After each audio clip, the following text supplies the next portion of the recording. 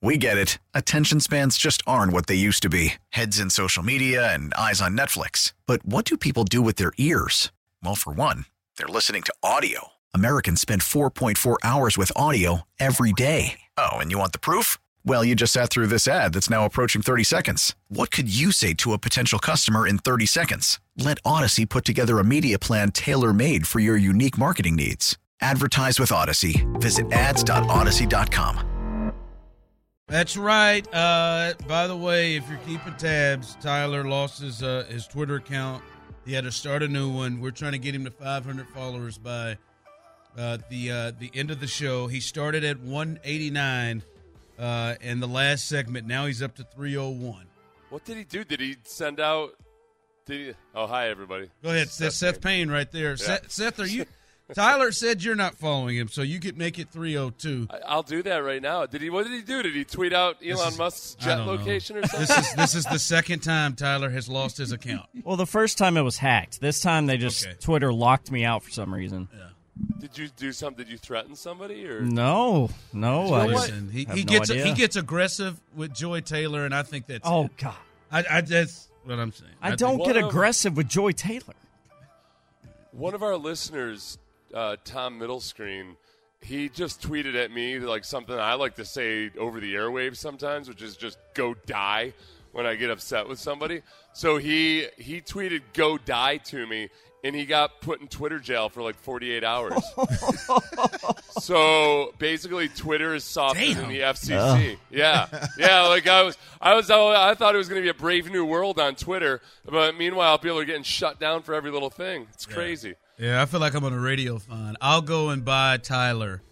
I'll buy Tyler a Monster energy drink if we get to 350 by the end of Seth's segment. I'll do. Everybody. By the end of Seth's segment, about 10 minutes from now, I'll buy Tyler a Monster's energy drink. If you get to what? If we get to 350. What's his new Twitter? It's at 302. It is at Tyler Milner 610. Okay. That's it. That's 190 to 305 since last segment. Just gonna tie it right to your radio fine like right now. All right, Seth. Tell me this. All right, the last two games, the Texans have, competed against two of the best teams in the NFL, and so much so that after their games, many people around the league are questioning how good those two teams are after they've played those close games with the Texans. Yeah, with a combination of, so the Cowboys also struggle, and lose to the Jaguars. The Chiefs have struggled with the Broncos and the Texans. So, but yeah, we're in that conversation of teams that make you go, Yeah, I wonder about them. But what does this mean? Like, when you're watching this, does this adjust your mindset about any ideas or thoughts you had about what they should do after this season, or do you just put this in a situation of just two games? I think that there are some individual players that have done well for themselves, Trevon Smith and guys like that, and obviously Jalen Petrie has come up and played really well. But I think that one thing you have to keep in mind for these last two games was that in the Cowboys game, you introduced a wrinkle that caught the Cowboys a little bit by surprise offensively with the two-quarterback system. And then in this last game, those two turnovers were just huge. Because otherwise, I hate to be a box score analyst, but they just destroyed the Texans in a lot of ways, other than the fact that the Texans defensively were coming up and making big hits and fully earned those two caused fumbles. Those were not fluke fumbles. Those were big hits. Yep. But they let up 180 yards rushing. This is a team that continually and routinely lets up 170, 180 yards rushing, and that's a horrible, horrible defense. I don't care what scheme you're running. And offensively, they're not effort. It was gutsy. It was, a testament to the professionalism of a lot of the guys on the team, but I don't think that you should take too much from it. Even if they had won those games, you play 17 of these things. And if they'd won 3 instead of 1 so far to this point, I don't think I'm feeling like, wow, what an inspirational effort.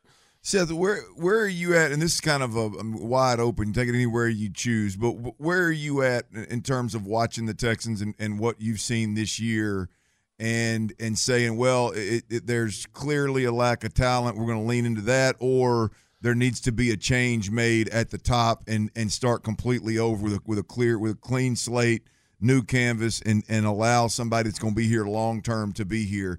One being the talent is the problem, all the way to 10. Hey, they need to clean house. Like, where do you see what you're watching? I think that part of the roster just is what it is as part of a reset, and there were a whole bunch of one-year contracts given out to veterans in the offseason. Typically, those one-year contracts do not go to awesome, highly coveted football players, because those guys are getting multi-year contracts elsewhere. So that was the biggest indication there that this was still very much in reset mode, and that some guys might work out, and like having a Tremon Smith, Des King being on the roster, some of those guys, Steven Nelson, those shorter-term guys they've been good veteran additions. Some guys like the Camus Grugier-Hill, who sat out in free agency and didn't get any offers except the Texans' one-year deal, those didn't work out. But they clearly weren't aggressively going after free agents to really boost the team, and it was going to be the start of the youth movement. So, and I think a couple weeks ago we were on here, and I forgot to, when we were talking about the difference between this year and last year, one of the biggest differences this year compared to last year is just that there's so many young guys playing. So that part of I'm okay with. I think that with Kenyon Green and Derek Stingley, I just have learned too many hard lessons about jumping to conclusions on a rookie, whether, good or bad. A rookie that's rookie of the year, just as often ends up being kind of a disappointment long-term as a guy that's not promising in his rookie year turns out to be an okay football player. So I'm going to wait and see on those guys. Derek Stingley, I would really love to see him, like we've discussed so many times, I'd love to see him be used the way if you're going to draft a cornerback, number 3 overall, I don't know why you're using him the way you could use a second or a third or a fourth round cornerback, or a veteran free agent that can come in and be a zone. Yeah, exactly. Yeah, that's exactly it. Get another Steven Nelson. You're asking Derek Stingley. You're basically, like I said this morning, it's like you buy a sports car to take the kids to school and to run errands with, as opposed to like really opening it up somewhere. We get it. Attention spans just aren't what they used to be. Heads in social media and eyes on Netflix. But what do people do with their ears? Well, for one, they're listening to audio. Americans spend 4.4 hours with audio every day. Oh, and you want the proof? Well, you just sat through this ad that's now approaching 30 seconds. What could you say to a potential customer in 30 seconds? Let Odyssey put together a media plan tailor-made for your unique marketing needs. Advertise with Odyssey. Visit ads.odyssey.com.